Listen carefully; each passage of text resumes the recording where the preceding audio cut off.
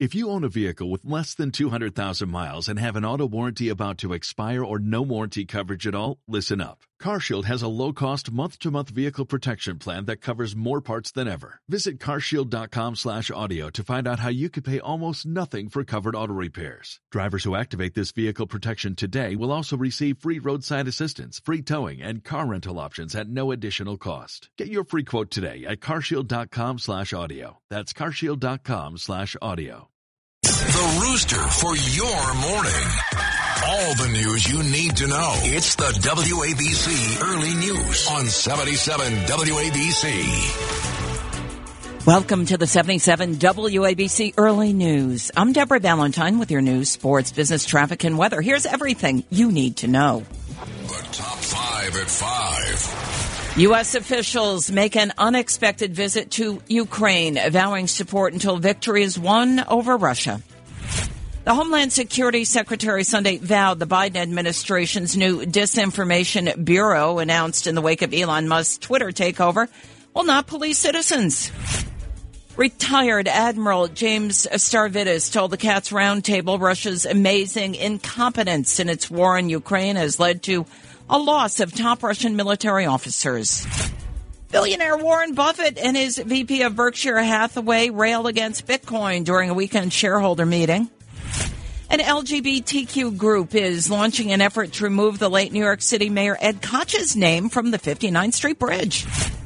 A surprise visit to Ukraine by U.S. officials. House Speaker Nancy Pelosi and a delegation of U.S. lawmakers pledged Sunday to support Ukraine until it secures victory over Russia. Do not be bullied by bullies. If they're making threats, you cannot back down. That's my view of it, that we're there for the fight, and you cannot fold to a bully. The visit by U.S. officials comes as Moscow's military advance stalled. Russian officials blame saboteurs for an attack inside of its territory. During a Sunday news conference in Poland, U.S. Representative Adam Schiff, chairman of the House Intelligence Committee, said U.S. support of Ukraine would not end until victory is won. The Biden administration continues to say it will not send U.S. troops inside of Ukraine. The Biden administration also has said that it will not help defend those fighters, sending military from Poland inside of Ukraine. Secretary of Homeland Security Alejandro Mayorkas insists that the Biden administration's newly formed Disinformation Governance Board will not monitor American citizens. He also told CNN the board will not have operational authority. Here's Jankowicz in an interview video on TikTok, adapting the Mary Poppins classic Supercalifragilisticexpialidocious into a song about fake news and disinformation. When Rudy Giuliani shared bad intel from Ukraine, or when TikTok influencers say COVID can cause pain, they're laundering disinfo and we really should take note and not support their lies with our wallet, voice or vote. Oh! That's Nina Jankowicz there. Mayorkas repeatedly refused to identify who will be the operators and what the Disinformation Board will actually do. It was announced days after Elon Musk's reached agreement with Twitter's board to buy the social media platform, promising freedom of speech. A former NATO Supreme Allied Command for Europe, retired Admiral James Stavridis, thinks Russia's amazing incompetence has led to a loss of generals and other top military officers, calling it unprecedented in history. The retired admiral commented on 77 WABC during owner and operator John Catsimatidis' Katz Roundtable. I think it's worth pointing out that more nations may join NATO as a result of this, notably Sweden and Finland, who are very capable militaries. I commanded their troops in Afghanistan, where they were partners in that NATO mission. So Vladimir Putin is creating the expansion of NATO by his unwarranted attack on a neighbor.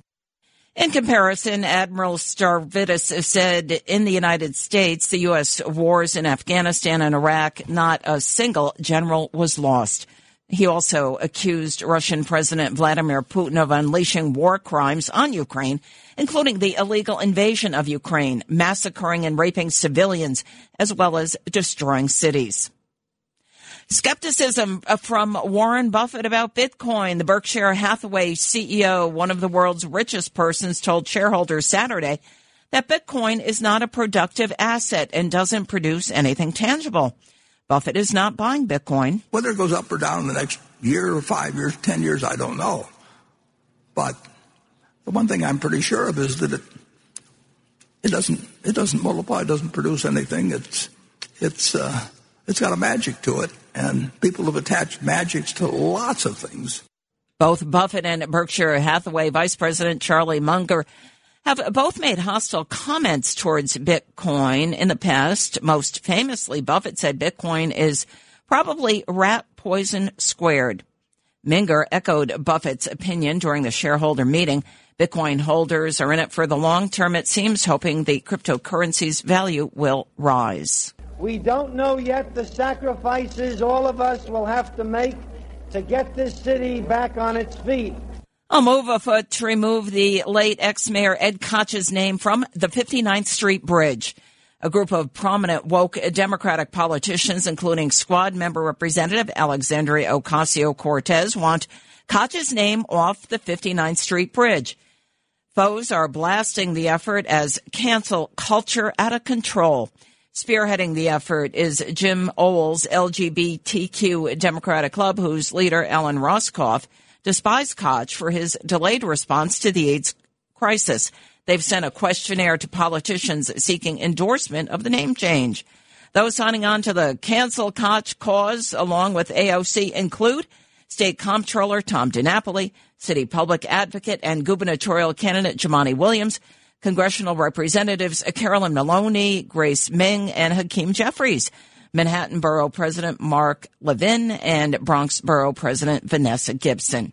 It's the WABC Early News on 77 WABC. Waiting on a tax return? Hopefully it ends up in your hands. Fraudulent tax returns due to identity theft increased by 30% in 2023. If you're in a bind this tax season, LifeLock can help.